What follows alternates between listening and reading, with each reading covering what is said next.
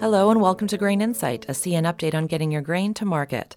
I'm Kate Fensky from CN Public Affairs, and joining me today is Jay Roberts, Director of Bulk Sales.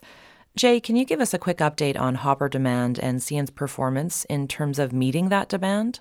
Good morning, Kate. April saw very strong and consistent customer demand for hopper cars.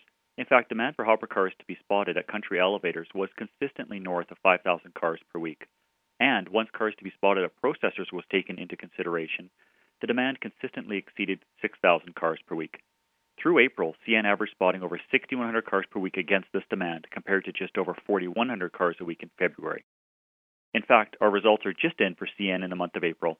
We moved just over 2.9 million tons of grain. This was our best April ever and our second best month in history.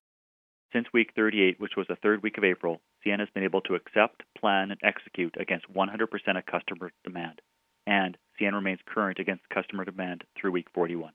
So really good news for April. Can you tell us how May is shaping up? Customer demand for hoppers started to decline in the first week of May in particular, falling below 5,000 cars per week. Spring seeding is getting underway, and Prince Rupert Grain has only been able to authorize shipments of 800 cars per week over the past 2 weeks, given the start to the Railcar Indexer project, which is about 50% of normal.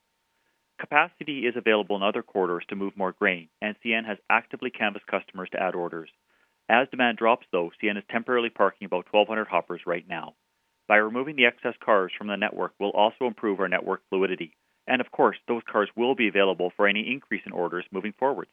Jumping over to potash for a moment, there were recent reports from Nutrien that it was temporarily laying off workers at their Allen and Gasper mines in Saskatchewan, and they cited rail backlogs as a factor.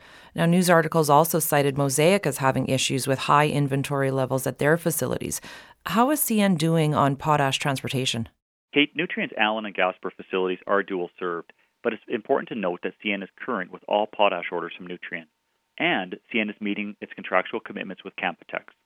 We actually have extra capacity available to export potash through the Port of St. John, and we've offered this to Canpotex to haul from Nutrien's mines if they have the product that they want to move.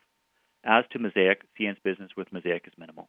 Thanks for your time, Jay, and thanks for listening to Grain Insight. For real-time updates, please visit us at cn.ca/grain or on Twitter @CNRailway.